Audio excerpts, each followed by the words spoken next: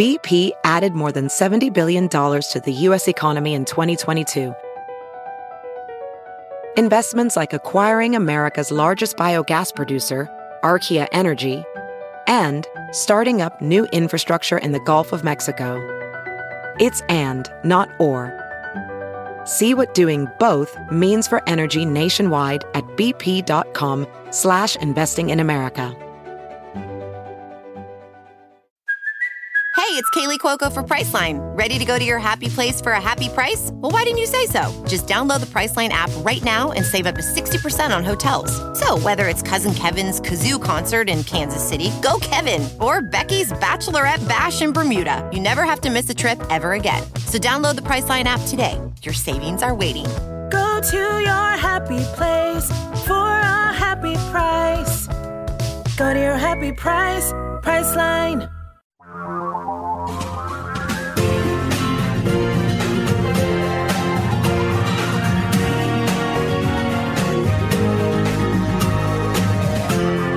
This is the Thom Hartmann Program. Well, do Americans need to stand up to the GOP? I guess the question answers itself. We've got a lot to cover today. Why is the Republican Party trying to kill Grandma and Grandpa? Let me start at the beginning here. I think that what we are looking at right now is a crisis like we haven't seen since 1930. And Herbert Hoover ignored the Great Depression. He kept saying throughout this, the crash was in the fall and winter of 1929, and it lasted through 1930 and 1931 and 1932 and all the way up until March of 1933 when Franklin Roosevelt took over. During that entire period of time, Herbert Hoover was saying, this is just a normal downturn, not to worry, we're going to turn the corner at any minute. In fact, turn the corner was one of his favorite phrases. Where have we heard that before? Then FDR came in and fixed things, and hopefully that's how it's going to play out this time with Biden. But the reality is that we're right now in a very similar situation to the United States during the Republican Great Depression of the 1930s. And yes, that's what they called it back in the 1930s, the Republican Great Depression. But these guys, no matter what, these Republicans consider it a bonus if they're kneecapping and in some cases killing working class and poor Americans. I mean, the COVID deaths and diagnoses are exploding across the country. At the same time that New Zealand, Australia, Taiwan, South Korea, other countries that took this seriously from the get-go, their life is literally back to normal. There's a piece in either the New York Times or the Washington Post last night by a reporter who lives in Nova Scotia about how she worked out at the gym today and she's having lunch at the restaurant with her family and her kids are going to school and everything is good. Why? Because they took it seriously. They locked down initially, flushed out the virus, went to zero. There's not a single active case there. I mean, it's just mind-boggling. Meanwhile, the House of Representatives back in May passed legislation that actually quickly, clearly addresses the COVID crisis. It provides for ongoing unemployment payments, $600 a week to all unemployed Americans. It provides help to small businesses. It provides funding for hospitals and first responders, police, fire in the states, counties, and townships all across America. That legislation, the HEROES Act, was passed in May in the House of Representatives. And it's still sitting in the Senate, where Mitch McConnell refuses to even have a conversation about it. And the media seems unwilling to ask him about it. Senator Tina Brown yesterday tweeted out, "Today the Senate was insane. It is so detached from reality. We voted on judges." McConnell got 6 more unqualified right-wing judges on the bench. "We voted on judges and nearly confirmed an appointee to the Fed who believes in the gold standard. Meanwhile, a pandemic is raging and we are doing nothing about it. The government's going to run out of money in about 3 weeks. We are doing nothing about that." One of our members apparently asked the Secretary of State of Georgia whether he could throw away actual legal votes, and we're doing nothing about that either. It has been 183 days since the House of Representatives passed the HEROES Act. It's been 47 days since the House passed. That was a $3 trillion bill. The Republicans said, that's too much money for average working people. So the House came back and said, well, how about $2 trillion? That was the second piece. That was passed 47 days ago. And 37 days from now, the day after Christmas, 12 million Americans are going to lose their unemployment benefits. This last week, 742,000 Americans filed brand new filings for unemployment. This is insane. I mean, it's just insane. How do we best stand up to the Republican Party? This is the Thom Hartmann Program.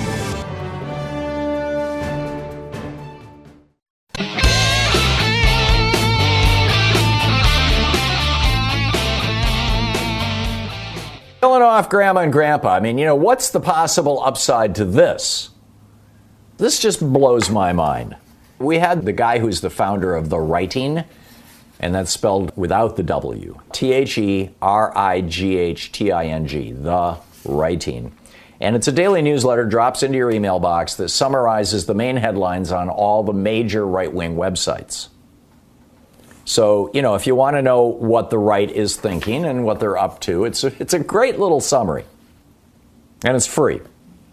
And this isn't a sales pitch for it. I have no relationship with them, except that I find this a really useful resource. I mean, there's a couple of websites that I visit regularly, and there's a couple of newsletters that I pay a lot of attention to, and this is one of them. So let me just share with you very quickly, in the context of this question, why is it when we are just months out from a vaccine, the CDC, number one, said, do not get together for Thanksgiving. They just officially said that. The Centers for Disease Control. Now, I don't know who's going to get fired by Trump over this, but hey, it's honest, good, wise advice. Our family, we're not going to get together for Thanksgiving. We are all going to be having, where each one of us are going to make a Thanksgiving meal. There's a really cool thing in the Washington Post last night. We're not going to do this because of where our family is and just logistics and things, but for people who are a little closer, you've got Grandpa and Grandma living in one place, and you've got, Cousin Ralph and his kids living in another place, and you're living over here or whatever, that everybody makes a couple of dishes for everybody else. So we would deliver pumpkin pies to all the members, to the four households that, are around us. My daughter might deliver stuffing to, whatever, right? Just a quick. But we're going to be doing it. We're all getting together via Zoom. We'll all be at our own Thanksgiving dinner tables, and we'll all have our Zoom thing up, and we'll all be eating together and talking, and it'll be a Thanksgiving, dinner together. But here's what is showing up on right-wing media. PJ Media, the headline, "Resistance to Tyranny is being served for Thanksgiving." And the article, "The lust for petty tyranny has turned into an orgiastic assault on family gatherings and Thanksgiving. They're really enjoying flexing their political muscles. And if this is the way it's going to be, even before not my president gets to the White House, we are in for some very dark times." The second one, this is from Rush Limbaugh's website. "Dems assault Thanksgiving and Christmas is on deck. We know what's really going on. It's really going on, folks. It's an assault on all the traditions and institutions that define America." Trending politics. Kaylee suggests that Democratic Thanksgiving restrictions are un-American. The Western Journal. "It's a war on Christmas," as CNN refers to Rockefeller Tree as holiday tree. Oh my God, they're back to the war on Christmas. Town Hall. "Why wouldn't they cheat?" That's the headline. Why would they do this? Why would they do this? Why are they so hell-bent on, let's just kill Grandpa. Let's kill Grandma. If these people actually believed in Scott Atlas's herd immunity theory, let's remind them that herd immunity is a phrase that was developed, that came out of vaccine development in the 60s, in the 50s and 60s. That the goal was to vaccinate enough people that the herd had immunity. There literally has never been a disease that we have gotten into check with herd immunity. We didn't do it with measles. We didn't do it with polio. We can't do it with flu. We never succeeded in doing it with mumps. We couldn't do it with chickenpox or smallpox. We couldn't do it with, the Black Plague. There's literally has never been a disease where herd immunity saved us. It's a phrase that is exclusively used in science by vaccine manufacturers. And now we've got a vaccine. We've got 3 vaccines on the horizon. American vaccines, plus there's European vaccines, there's a Russian vaccine, there's a Chinese vaccine. Cuba has developed 2 vaccines that have been approved by the World Health Organization. The entire island of Cuba has only had 153 people die in the entire year. They've got this thing under control there. And we're just months away. So why are they pushing everybody to get together for Thanksgiving so that by Christmas time, Grandpa can be dead? What the hell is the upside of this? Why are they not shooting down these QAnon conspiracies that, well, if you get the vaccine, Bill Gates put little particles in there that are going to track you wherever you go and probably listen to you and beam information up to Microsoft. I mean, it's crazy stuff. And I'm not hearing Republicans say, that's crazy stuff. Why? I get it, they're afraid of Trump, and I get it that Trump thinks that these crazies are his base, and to a large extent that's true. But are you really that enthusiastic to sell out our nation and kill more of our people? 250,000 already dead? Really? You're listening to the Thom Hartmann Program.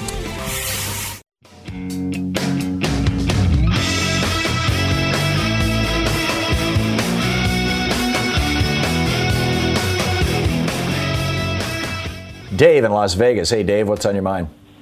We got to, the media, all of us got to get in these Republicans' face. I mean, cut to the chase. What if Trump actually can pull this off through the House, right? What kind of America would ensue? It would make the George Floyd protest look like a firecracker. Come on, it would steal the election in front of. We know we won the Piper vote by almost 6 million votes. We won the Electoral College. We got the blue wall back. Thank God for Wisconsin. He's trying to turn America into Belarus, Dave. He's trying to turn America into Belarus. And then he'll blame it on us or whatever his name is. And he'll blame it on us when he starts it. Sorry, yeah. Language. Yeah, you can't use language like that, Dave. I'm sorry. Robin in Boulder, Colorado. Hey, Robin, what's up? Hi, Tom. I heard it. I'm kind of laughing, but hey, whatever. Sorry. I don't want to hear people talking about a peaceful transition. Stop asking questions. This is going to be a peaceful transition. We are already in the middle of the transition, and it is hostile, okay? Let's get that clear. Mm-hmm. Yeah. The White House does not want to cooperate. What's her name? Murphy with the GSA? She's not cooperating. Emily She's Murphy. being hostile. And all of the COVID scientists and all the people on the task force were ordered. This hit the news this morning, too. NBC was reporting. They were ordered by the White House not to have any conversation with any person who might have any involvement with the Biden transition team. Yeah, it's already a hostile transition. Yes. So anyway, that's all I have to say today. Well, you said it very, very well. Thank you very much, Robin. Kathy in Marlborough, New Jersey. Hey, Kathy, what's up? I'm a retired nurse of the state of New Jersey, 28, 29 years. What are we going to do with people who do not believe in vaccines and who are going to refuse the vaccine? How is that going to work out? Are we going to, we can't put them out on an island.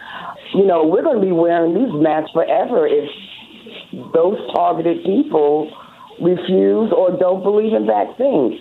The answer to your question, Kathy, is pretty straightforward. We've seen this with childhood immunizations for years and years. There's a small percentage of people who won't immunize their kids. They will lie about it. They'll get somebody to forge a vaccine certificate, or they live in a state where they can claim a religious exemption. And generally speaking, most diseases are not so highly contagious that, having a few people not vaccinated is a problem. So for chickenpox, for mumps, it's not that big an issue. Measles, though, is super, super contagious. Measles is more contagious than COVID. And COVID, apparently, is more contagious than the flu. So for these highly contagious diseases, instead of hitting 70% of the population being vaccinated, we may have to hit 80% or 85%. I mean, we just don't know yet. It's a brand new virus. We just don't know. Exactly. But Kathy, I don't know what to do about these folks. I mean, you've got, this conspiracy theory group that has been embraced by the Trump campaign and by a lot of Republicans, and one of their folks just got elected to the U.S. House of Representatives from, I believe, the state of Georgia. These QAnon people, their latest theory is that the vaccine has these little nano transmitters inside that are going to get, read your brain and transmit it all to Bill Gates and George Soros or something. I mean, they're hysterical. I'm sorry, I don't mean to laugh. But it is funny and it's tragic. It really and truly is. And it's spreading like wildfire. But, I don't think that they're going to be such a large percentage of the population that it's going to create a public health crisis. I do think, though, that, you've got all these right-wing publications and Trump and Pence and everybody else, and Scott Atlas going on TV yesterday saying, or the day before yesterday, saying, yeah, go ahead, have your Thanksgiving dinner and invite Grandpa. There's nothing wrong with that. And so what's going to happen? They're killing off Republicans. I mean, at the end of the day, they're killing off Republicans. I mean, what kind of insane strategy is that, Kathy? Exactly. And the medical community, hopefully after all this is all over with, this guy should be, not be a doctor anymore. Yeah, Scott Atlas, America's Dr. Mengele. Doctors get their license taken away for less thing than this. And this you bet. And then you know what he'll probably do? He'll probably do what Rand Paul did. Rand Paul is not board certified, so he created his own board that runs out of his house, and he certifies himself. You're listening to Thom Hartmann. Julia in Auburn, Washington. Hey, Julia, what's up? So I've been thinking about the cost of COVID, and I read an article in the Washington Post about the $9.5 billion that we've given to corporations to fund the vaccine research, which we all need a vaccine, and we know that. But also, our personal mortgage debt is at an all-time high. And other countries, like you've been mentioning, don't have the cases of COVID that we have. They're not spending billions of dollars on a vaccine. And I think we're just mortgaging ourselves as a country. And nobody's talking about that. Yeah. Not just was a lot of the research by the drug companies financed by the federal government, but a lot of it is standing on initial research into messenger RNA types of vaccines that was entirely done by the National Institutes of Health or entirely done by universities funded by the National Institutes of Health. So, this entire vaccine technology, this is the first time we've ever seen an RNA vaccine, ever. And this entire technology was developed with government money. So we really need to be moving forward on this. Julia, thank you for the call. Morris in Long Beach, California. Hey, Morris, thanks for listening to KPFK. What's on your mind today?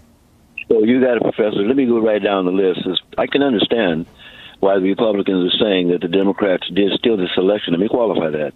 58% of all white people, of white men, and 55% of white women voted for the president. Other votes don't count. Only their votes count. They're not looking at nobody else's votes. They're like in this bubble. So in that respect, they did win. Professor, how about this? Now, we know that the leading medical people in the world are the Cubans. Am I correct? Cuba has now 3 vaccines, 2 of which have been certified by the World Health Organization. They have fewer than 200 COVID deaths on the entire island during the entire 9 months that we've been in this crisis. I guess it's now 10 or 11 months.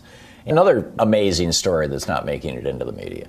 Anyway, Christine in Hollywood, Florida. Hey, Christine, what's on your mind today? Hey, Tom. Thank you so much. You went all up in my spiel that I was going to go into. Why are we not focusing on the 2 crooked Georgia senators that are running there in Georgia? You sort of highlighted, but that was my point, that is not being highlighted because those 2 Democrat senators will make a difference in the Senate race. We need to highlight that because if we don't get that, it's just going to be really bad for us. That's just one of my points. The second point is, why are we allowing this wannabe dictator domestic terrorist to be highlighted so much? Why are we highlighting the 77 million that voted for him? What about the ones that didn't vote for him? What about the people who want to keep our democracy? Why are we not highlighting what we can do to combat this idiot? Why are we not Well, doing that? because he's Why the are we president making it look and like he he's has bigger than tremendous everything power. else? Basically, the He power does. that Joe Biden and the rest of us have right now is the power of public opinion. And by the way, it was 71 million, not 77 million who voted for Trump. And Biden now is pushing 80 million. He's a 79 point something. But Good, yeah, that's the problem. But I completely agree with you, Christine. We have to take the Senate. Loeffler and Perdue are two of the most corrupt among the Republican politicians. And Ossoff is like Mr. Clean, and Reverend Warnock is a man of incredible integrity and absolute political brilliance. Warnock is a genuine progressive. Ossoff is okay. He's a damn good Democrat. We need to get these people in. I'm totally with you. This is Amy Gardner, who is the national political reporter at the Washington Post. Tweets, more Michigan news. Lawmakers are flying into D.C. to meet with President Trump tomorrow at his request. He is fully moving into the 12th Amendment strategy. This is insane. Anyhow, Joe in Bethlehem, Pennsylvania, what's on your mind? Tom, good afternoon. I had a thought about the holdup of the transition by Emily Murphy. My thought is that either it could be because it said that she's looking for a job right now. Well, my thought is that either it could be known that maybe the government or authorities would be looking to disbar her or talk to a possible employer and take government contracts away from that possible employer, since she's disobeying the law and failing to follow the Constitution. I'd like your thoughts. Well, she's not disobeying the law or failing to follow the Constitution. This is a convention. The normal behavior is when there's a consensus across the country, and that consensus is led by the big news organizations. When there's a consensus across the country that George Bush won and John Kerry lost, that, fill in the blank, that's when the transition begins. And the problem is that Donald Trump doesn't care about the way that things are normally done. He only cares about what the law actually requires. And he doesn't even care much about that. Look at how he just thumbs his nose at the Hatch Act, for example. Even though it doesn't cover presidents, it does cover a lot of people around him, and he's encouraging them to break the law. My take on Emily Murphy is that if she proves herself to be a loyal Republican soldier, there will be a job for her someplace. In normal Republican world, when Republican members of Congress get kicked out of Congress, serve their time in administrations, and then they leave, they get a job on the board of directors of Boeing, and that pays them $1 million a year. I don't know specifically about Boeing, but they get some lucrative job where 4 times a year they've got to sit in on a meeting or a 3-hour conference call, and they get a big check. Or they get, or if they're a lawyer, they get a job with a prestigious law firm. I don't know if Emily's an attorney or not. I don't know, what kind of job she'd be looking for. But in a normal Republican administration, when you stand up, look at the 3 lawyers who went down to Florida to help George W. Bush argue his case before the Supreme Court. John Roberts, Brett Kavanaugh, and Amy Coney Barrett. They got well rewarded, right? So that's the kind of thing that she could normally expect. The question is, has Trump so tarnished his own reputation that the people who are associated with him will be considered pariahs after January 20th? Or will the Republican Party invite them back into the fold? Nobody knows the answer to that question. We do know that some of the white shoe law firms and silk stocking law firms in Washington, D.C. are starting to back away from Trump. And, and thus he's left with Rudy Giuliani. And she's probably making a good living at her job. She may have civil service protection. Maybe she can keep it. I don't know. Well, actually, I don't know her, and we haven't heard a lot from her, so it's hard to judge her. But I think it's real unfortunate. Beyond that, I can't say more. Ray in East Stroudsburg, Pennsylvania. Hey, Ray, what's on your mind? The damage that's being done here it's more than just, who's going to be president, or the Republicans saying we won, or the Democrats saying we won. What's at stake here seems to be democracy itself. And it seems to me that what is happening right now is a systematic undermining of our democracy. This is birtherism, too. Donald Trump never acknowledged that Barack Obama was a legitimate president. He never, ever did. And he repeatedly said that Obama was an illegitimate president because, in Donald Trump's mind, no black man who got all the way up to the level of president, it wasn't possible without the help of some foreign government. Which probably informs us as to why Trump was encouraging the help of foreign governments, Russia in 2016, China and Ukraine in 2020. I completely agree with you, Ray, and I think what we're looking at is birtherism 2.0, and we need to call it out as what it is. Thank you for the call. John in Eugene, Oregon. Hey, John, what's on your mind?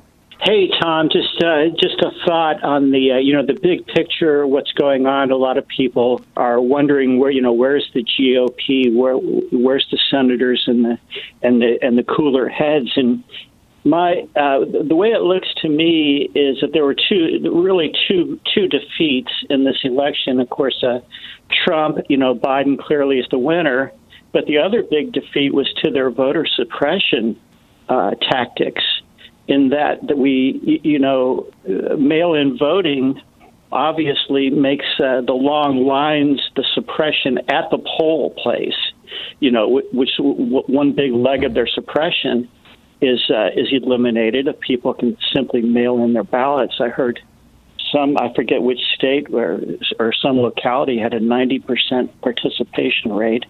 But the other suppression tactic that it really harms, that this mail-in voting really harms, is the data, is the vote manipulation, the actual manipulation of the numbers. As we had in Ohio in 2004, that was purely a numbers manipulation. What they did there. So I think I think the GOP is generally terrified of the idea of people voting and voting easily. Yeah. Well, the third part, John, and it's worth mentioning, and you're a fellow Oregonian, so you know this, is, the state announces when they mail out the ballots, right? And I think it's like 6 weeks before the election. And it's publicly announced, it's in the media, it's in the news, your neighbors and friends, hey, I got my ballot. And if you don't get your ballot within a day or two or three of the time that the state says that they've dropped the ballots, then something's wrong, and you can go Google yourself check yourself on the Secretary of State's website and make sure that your voter registration is still intact. And people do that. And, and say, hey, my ballot got lost in the mail, or hey, somehow I got removed from the voter rolls, please put me back on. So, the number one form of voter suppression that they use, particularly in black communities, is forcing long lines by having very few polling places and very few machines and using the old crappy machines, the broken down machines wherever they can. The number two strategy that they use is simply throwing people off the voting rolls in largely Democratic voting areas. And vote by mail blows that up, too. And that's why, we really need to be pushing for a national vote by mail strategy. And it probably needs to be a state by state push. But, people have gotten a taste of it. It works. Yeah, I think the horse is out of the barn. People have voted this year without going through the major hassle of taking a day off of work, et cetera, et cetera. In a lot of places, I'm not saying that's absolute across the board. Excellent points, John. You still have, like in Louisiana, to mail in a ballot, you've got to have it notarized. I mean, in other states, you have to have witnesses. In Texas, you can't even get a mail-in ballot unless you can prove that you have some sort of disability. It's crazy. Quick math, the less your business spends on operations, on multiple systems, on delivering your product or service, the more margin you have and the more money you keep. NetSuite is the #1 cloud financial system, bringing accounting, financial management, inventory, HR into one platform and one source of truth. With NetSuite, you reduce IT costs because NetSuite lives in the cloud with no hardware required, accessible from anywhere. You cut the cost of maintaining multiple systems because you've got one unified business management suite. You improve efficiency by bringing all your major business processes into one platform, slashing manual tasks and errors. Over 37,000 companies have already made the move. So do the math. See how you'll profit with NetSuite. Now through April 15th, NetSuite is offering a one-of-a-kind flexible financing program. Just head over to netsuite.com/Hartman with 2 N's. netsuite.com/Hartman. That's netsuite.com/Hartman. As a professional welder, Shayna Ford uses Forge FX to practice over and over, which helps her improve her skills. The more muscle memory that you have, the smoother your weld is. Learn more at meta.com/metaverse impact.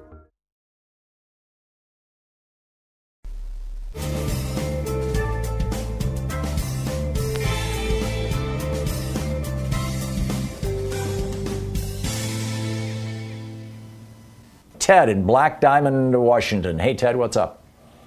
Good morning, Tom. I have a modest proposal on how to deal with Mitch McConnell in case the Democrats cannot take back the Senate. Mitch is kept in power by money, and money from Elaine Chao and her shipping family, a billion-dollar business that depends on the United States to allow access. If Biden wants to, through executive order, he could limit, he could tax, he could tariff, he could ban them all together. This would be a lever to move Mitch Ford to get off of all this legislation that he's sitting on. Second of all, Mitch... Well, hang on just a second. Before you get to your second of all, Ted, he would have a hard time doing that. I mean, that shipping company, I forget the name of it, that Elaine Chao's family owns, transports an awful lot of stuff into the United States, both from Taiwan and from China. To disrupt that company would be to disrupt American commerce. I don't think Biden is going to be willing to take that kind of a political chance. Well, I get what you're saying. You can make it more expensive for them. There's a lot of things that can be done that... I think the thing to look into is the way that Elaine Chao was steering government contracts and government regulations to her family's shipping company or to the benefit of her family's shipping company. That's specifically what the Office of Inspector General in the Department of Transportation was looking into when he got fired. Yeah, I always found it interesting as far as how hands-off Trump has been with Elaine Chao in the cabinet. Every other cabinet member is either retired, resigned, or been savaged by Trump. But she's always been untouchable because she's Mitch and Betsy wife. DeVos, who's also a billionaire. I mean, Trump is actually afraid of real billionaires. And Wilbur Ross, as Secretary of Commerce, who's not a billionaire but worth hundreds and hundreds of millions of dollars, and Forbes magazine called him one of the biggest grifters in America. Trump cuts them all the slack he can because they're richer than he is. But I think that's his only criteria. Spot on, Ted. Thanks a lot for the call.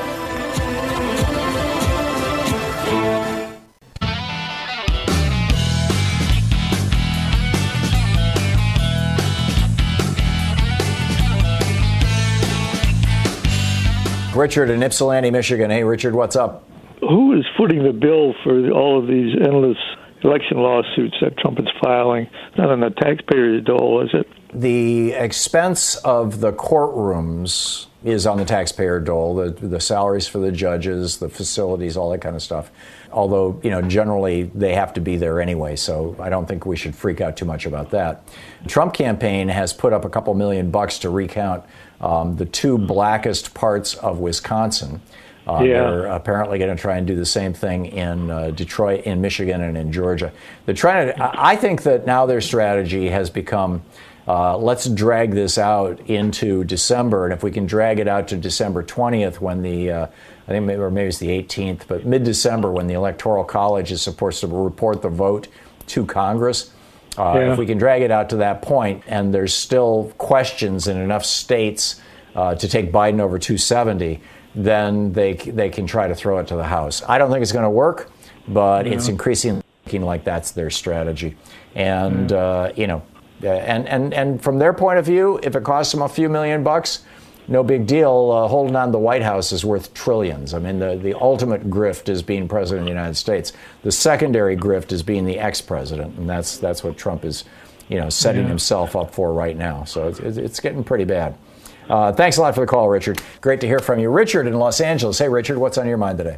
I was just wondering what you thought about term limits for these senators so we can get guys like the Crypt Keeper, McConnell out. I mean, you would have a more infusion of progressive ideas a lot sooner. What do you think about that? We have tried this experiment, Richard, in a number of states where they have term limited their members of the state Senate or the state House of Representatives. And we now know the result of the experiment. It's been going on for the better part of 25 or 30 years. And that is that one of the main things that the old timers do, one of the main functions that they offer when new people come into Congress, let's just use the word Congress kind of generically. When new people come in, the old timers will take them under their wing and say, here's how we do things. Here's where he's the parliamentarian or she's the parliamentarian, and here's where you get the information, and here's how you get information out of the Congressional Research Service, and here's how you deal with these particular weird lobbyists, and here's the idiosyncrasies of how things work. And basically they provide them with, whenever you come into a new job, but particularly when you come into a new job that's literally something you've never, ever done before in your life, which is the case with every single member of Congress, when you have term limits and those old guys are gone, what replaces them are the lobbyists. The lobbyists are always there. And in many cases, those lobbyists have been around for 30, 40 years. So they become the permanent infrastructure. So what we know is that term limits actually strengthen the power of lobbyists. That's the bottom line. What if we don't allow lobbyists to become senators? Well, it's not whether they become senators. It's that the senators would come into office and say, gee, I don't know how things work around here. Neither does anybody else. We all got term limited. So they turn to the lobbyists who've been there 30 years and say, how do I get things done? And the lobbyists will teach them how to get things done, for the best benefit of the lobbyists. The best term limits are elections, and that's what we need to be focusing on, Richard. Term limits are what seem to be an easy fix, but in fact actually produce more problems than they do benefits. Freda in Bella Vista, Arkansas. Hey, Freda, what's on your mind today? Tom, you are, I think, the only person that maybe can answer this question. I'm terrified of a lot of things, but I just tuned in when I got up and heard Giuliani saying that they had lined up a whole lot of people who were there to see the fraud that was done and all of the bad stuff that was going on by people that voted for Biden. It occurred to me that the 1% can send money. They have very private ways of doing this to the people in charge of the GOP who can distribute that money among poor GOP people, voters, to lie, to stand up and lie and say that they saw fraud. What do you think? So far, Freda, they keep coming up with new allegations every day, but so far, every single one that they've been put forward. I mean, just yesterday, there was another woman who came forward and said she was on the list of so-called dead voters in Georgia, and she's still alive. She had registered as, I don't recall her name, but let's say it was, her name was Freda Johnson and her husband was George Johnson. She had registered as Mrs. George Johnson, which people of a certain age often do. And that's how she's registered to vote, and that's how she voted. And George had died a couple of years ago, and so they said, oh, George Johnson, he's dead. Well, Mrs. George Johnson is still very much alive, thank you very much. And so, every single attempt that they have made to show, the one thing that they found was that there were 5 counties in Georgia where, because on the voting machines in Georgia, you got to pull the memory cards out of the machines and stick them in a computer to count them. And apparently that didn't get done entirely. And so they picked up some 4,000 or 5,000 votes. But it looks like those votes are going to be fairly split between Trump and Biden, and they're not really going to affect the outcome. And that wasn't the result of voter fraud. That was, if it was done maliciously, that was election fraud, which is a whole different thing. Fraud being done by the election officials, number one. But it appears that there was no fraud or intent at all. It was just a screw up. He's going to come forward and he's going to say, oh, here's 56 examples. Here's 300 examples. I'm getting these emails from Trump every day, and he's listing these things, I'm waiting for any of them to actually be real. And none of them will. Joe Biden won this race. He won it fair and square. He won up nearly 9 million votes. He may well end up winning it by over 9 million votes. It's time to put a sock in it to say enough. This is it. Paula in Schaumburg, Illinois. You're an election judge? Yeah, I am. I have been for 26 years, and I just worked the last election. when I was just taking something back to the Macy's, I heard what you said about Detroit and him, Trump, trying to do what he's doing. I know about Georgia and everything. You know, I've been on top of that, but I'm really scared. I'm scared. I mean, my feeling when I heard that, what she said, I felt sick to my stomach, kind of like I did the 9/11. I'm seriously that upset.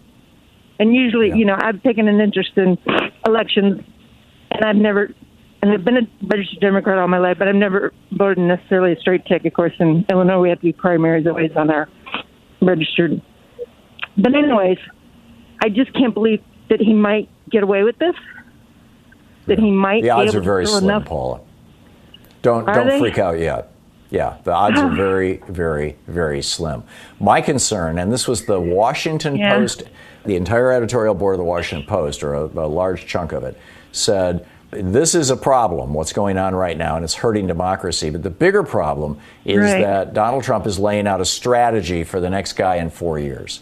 And I think that next guy is probably going to be Tom Cotton or Josh Hawley or some other, Ted Cruz is going to take a run at it, obviously. Some other, and Mike Lee probably will, some other really genuinely efficient fascist Republican who doesn't have 26 women suing him for rape, who isn't $1 billion in debt to foreign governments, doesn't tell 50 lies a day, and it's going to be a hell of a lot harder to beat. And if the race is at all tight, this is how they're going to win it. So we need to clean up our act. We need to clean up our election systems, and we need to do it fast. When I worked the election the second election with Kerry and Bush, I felt like, long story short, I worked that election, and you know how long ago that was, 15 years? It was when the Hanging Chads was the first, 2000, and then this came up. And we had ballots that were like what I called prominent queen ballots that came in from Iraq and the war. And I had people working with me that didn't even seem to know what an absentee ballot meant and how important it was for them to put those ballots through, and had to really be on their behinds about it. But to say that the point being was,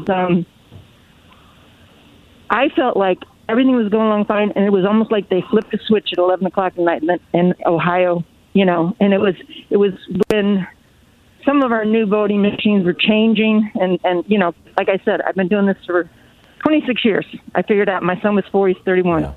So, well, 11 o'clock on election night in 2004 was when the entire voting system in the state of Ohio crashed, and they backed it up from a server in Tennessee or Kentucky that was controlled by Karl Rove.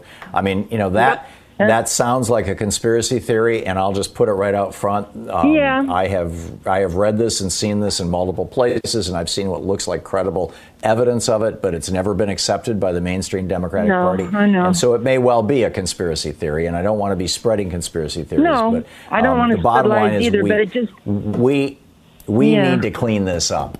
We need national voting standards. Get our we voting need a right to vote.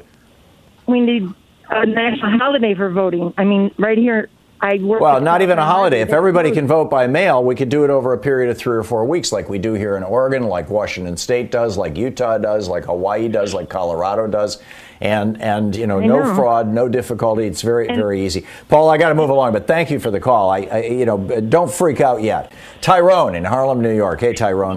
I think the main focus of what King said also is that the system want to operate under the premise of having socialism for the rich and capitalism for the poor.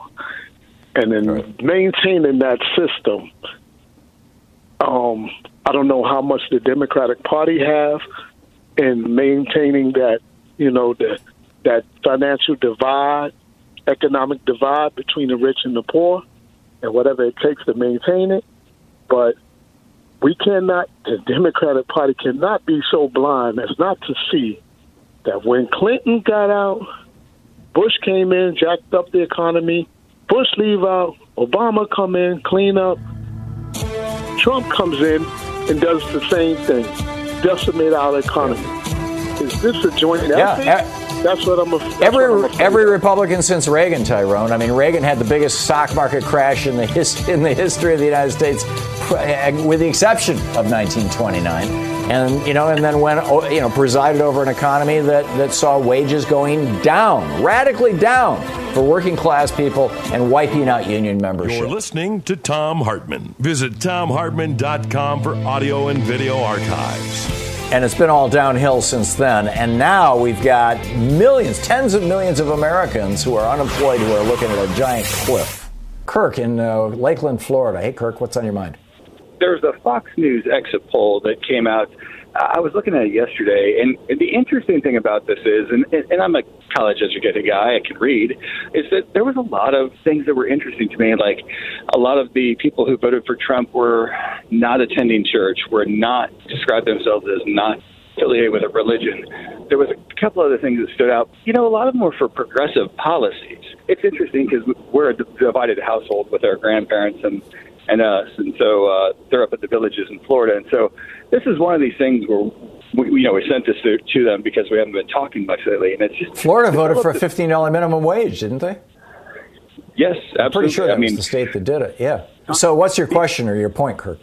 I guess my question is: have you had a chance to dig into that Fox News exit poll? Because I do think that there's some interesting points, and I think that when people talk about unity, it really makes an avenue for another party, again, a progressive party that, or at least maybe some adoption of progressive policy. So there's not. Well, I'm hopeful that the Democratic Party will move in that direction, but agreed. I have not had an opportunity to dig into that, but my sense of it is that the most of your Trump voters are grievance voters, and the principal grievance is probably either economic or racial, but there's a huge intermingling of the two.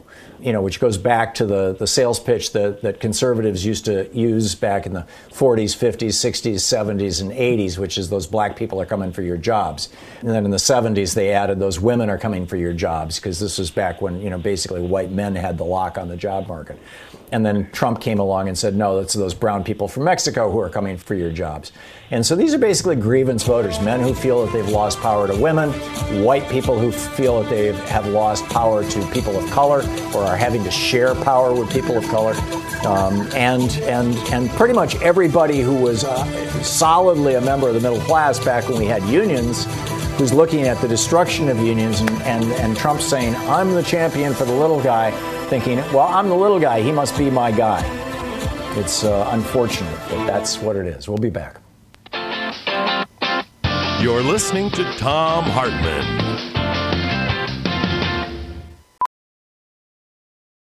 Ophthalmologist Dr. Strauss has seen firsthand how the metaverse is helping surgeons practice the procedures to treat cataracts. Cataracts are the primary cause of avoidable blindness. He works with a virtual reality training platform developed by Fundamental VR and Orbis International to help surgeons develop the muscle memory they need.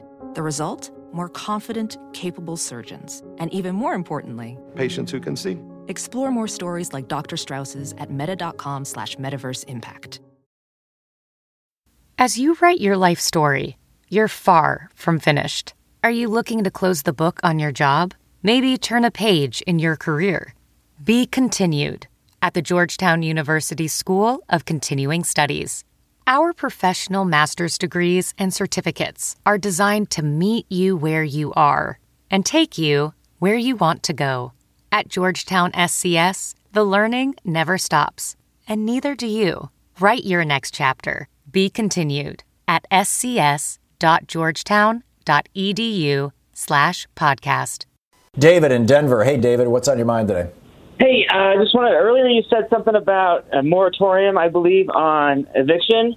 I got an eviction notice 5 days into November because I didn't pay my rent in Denver. I don't know. I was looking for it. I was hoping I could be able to read from it to show you, but I can't find it at the moment. But in Colorado, we are evicting people. For me, it was a mistake, and whatever, it's been paid, and I'm not being evicted. But I was given 30 days to pay or be removed from my apartment. Wow. And then, real quick, as you the said, eviction moratorium, David, does not cover everybody. I believe. My recollection is it has something to do with landlords who are, have federal mortgages or taking federal money or whatever. It doesn't cover everybody. But anyhow, you were going to say something else. Yeah. So the other day, John Fugelsang said if he was elected, he would take you with them either on the cabinet or the transition team. I believe you're really good with the Constitution. Is it possible for us as citizens to take Mitch McConnell to court for having 400 something bills that he hasn't brought to the floor? I mean, I know No. what is it? That's a political act, and the only response to it can be political, which is to vote him out of office, and we didn't succeed in doing that. Yeah, that was not smart of us. Yeah. All right. Well, thank you so much, Tom. You have a good day. Yeah. Thank you, David. Yeah, good to hear from you. I mean, I think somebody needs to have a conversation with Chuck Schumer about the candidates he's lining up, although I thought Amy McGrath was a pretty good candidate, particularly for Kentucky, fighter pilot and all that kind of stuff. But she had, come out and said that she looks forward to working with Republicans when she gets in, which I guess you got to say when you're running in Kentucky. I do think that genuinely progressive candidates, particularly in red states, when they run on things like expanding Medicaid, expanding Medicare, expanding Social Security, raising the minimum wage, and bringing manufacturing jobs back, which are all progressive positions, win far more easily than when you get kind of status quo politicians who are like, well, I'll just be a good guy. That's not quite going to energize anybody. But who knows? Dave in Galveston, Texas. Hey, Dave, thanks for watching us on Free Speech TV. What's on your mind today? You're talking about putting the election into the House of Representatives. Andrew Jackson, I think when he ran against John Quincy Adams in the 1820s and 1830s, didn't his election go to the House, and it was brokered by the most disgusting Speaker of the House, even past Newt Gingrich wasn't even that bad. A man named Henry Clay put Andrew Jackson in power so he could remove all the natives, and he was a slaver. He hated Indians. He hated everybody, and paved the way for the Confederacy and what we had then. Could you check on that? Because I remember reading about that in history, and I don't remember what else. I will. I confess. I know that election went to the House, but I don't know that the results basically overturned the popular vote or the electoral vote like the election of 1876 did. I don't believe it did, but I'll check it out. Beg your pardon? I said I'll check it out and report back to y'all. Well, that'd be wonderful. And thank you, and I love your program, and you just keep going and going and going. We love you, and God bless you. Thank you, Dave, and God bless you, too. Thank you for the blessings. I'll take all I can get, and I'll toss them right back at you. Chris in Santa Cruz, California. Hey, Chris, what's on your mind? I'm just thinking this is what's constitutional is really up for grabs now. And the blue states are being strong-armed, and they're totally misrepresented. The huge population and industry and assets in the blue states are just not represented in this scenario of not certifying votes. So I'm just wondering if the blue states could get together and form a lawsuit, an administrative coup, in the sense that they would just stop paying income into the federal government, tax payments, and whatever the federal government does with it, like payments to schools or Medi-Cal or so on, just redirect the money and go to court and say, we're not represented, we're just not doing it. Yeah. Not getting what you want is not justification for not paying your bills, in personal life or in government. That wouldn't work. But what the blue states can do is they can get together and say, if enough of us who represent 270 electoral votes get together and all commit that whoever wins the national popular vote will get our electoral votes, then you've ended the Electoral College. And that would be a good thing, number one. Number two, somebody a couple of days ago called in and suggested that if we get control of the House and the Senate, that we should seriously consider passing legislation that says that states cannot receive federal funds that exceed 1.5 times what they are sending the federal government in tax revenue. Because Kentucky right now, for every dollar that they send to Washington, D.C., they get back $2.41. Kentucky is probably one of the top. Kentucky and Mississippi are the top welfare states in the United States. And, with massive subsidies, which are coming right straight out of the taxpayers of New York, New Jersey, Connecticut, California, Oregon, et cetera. So, the blue states are supporting the red states. And frankly, I think that Congress could do something about that. I suspect it would be a real battle because there are some of those taker states that are represented by Democrats, or at least were. Doug Jones lost his case in Alabama. But we'll see. We'll see. A lot of ideas out there.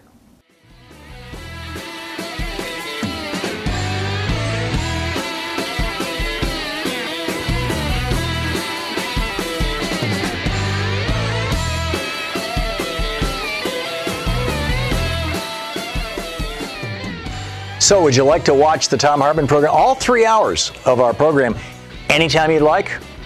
Patreon.com, patreon.com/Thom Hartmann, THOMHARTMANN, all run together.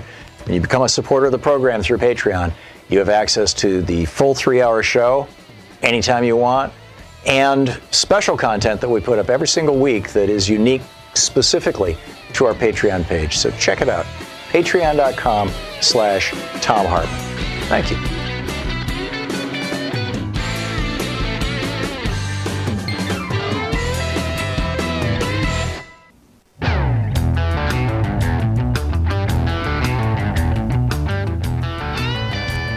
Wow, new details coming out. The FBI charged another person, this guy, Brian Higgins, a Wisconsin man, a 14th man, in the plot to kidnap and perhaps murder Governor Gretchen Whitmer of Michigan. From Chuck Gowdy on ABC7Chicago.com, the television station there in Chicago. Chuck Gowdy writes, new filings claim that there was a Plan B the militiamen had drawn up.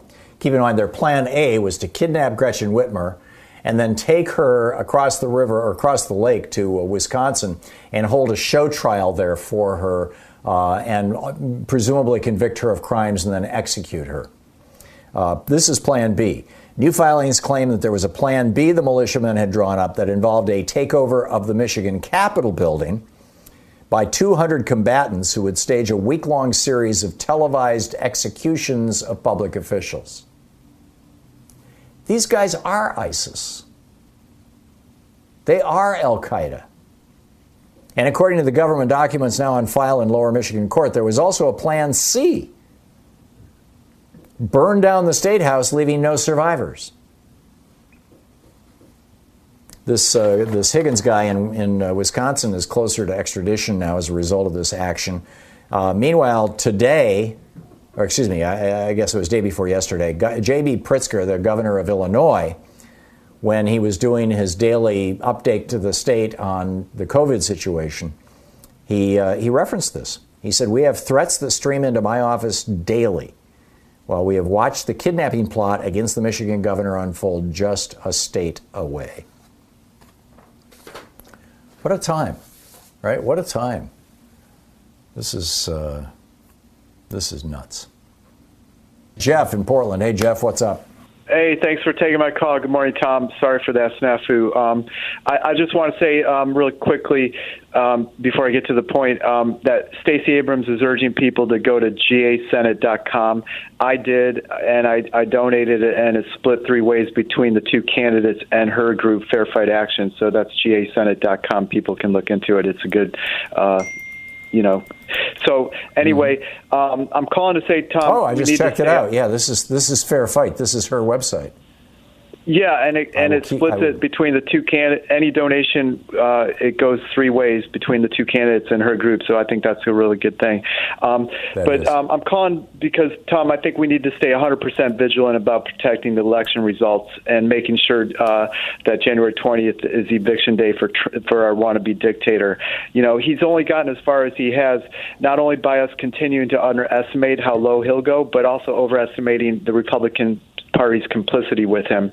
So, Tom, 2 things. Number 1, we need Biden to forget about being civil Joe and start being scrappy Joe.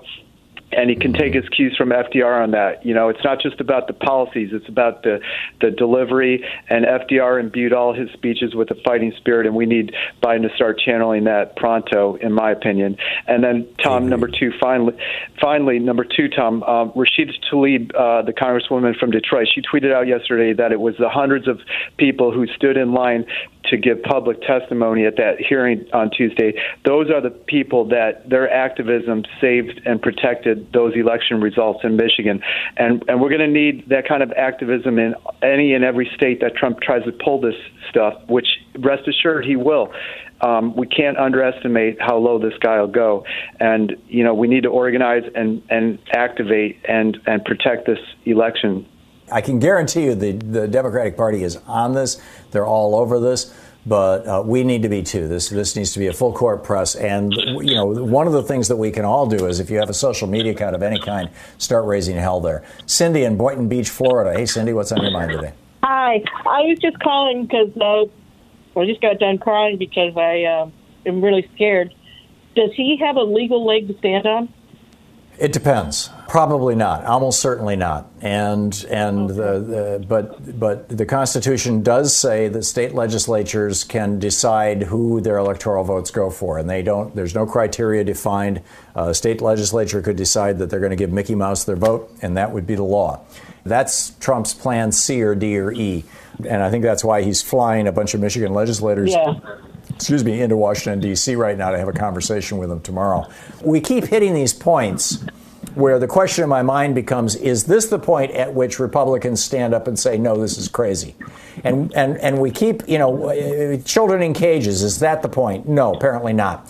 Refusing to provide those children with psychological services because they're in distress. Is that the point? No.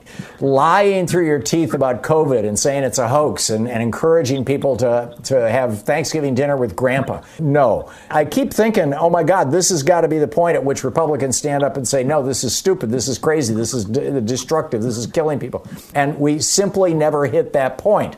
And so if we end up with the state legislatures of Michigan, Wisconsin, Pennsylvania, and Georgia all declaring that they're going to give their electoral votes to Donald Trump, which would put Trump in the White House for another 4 years.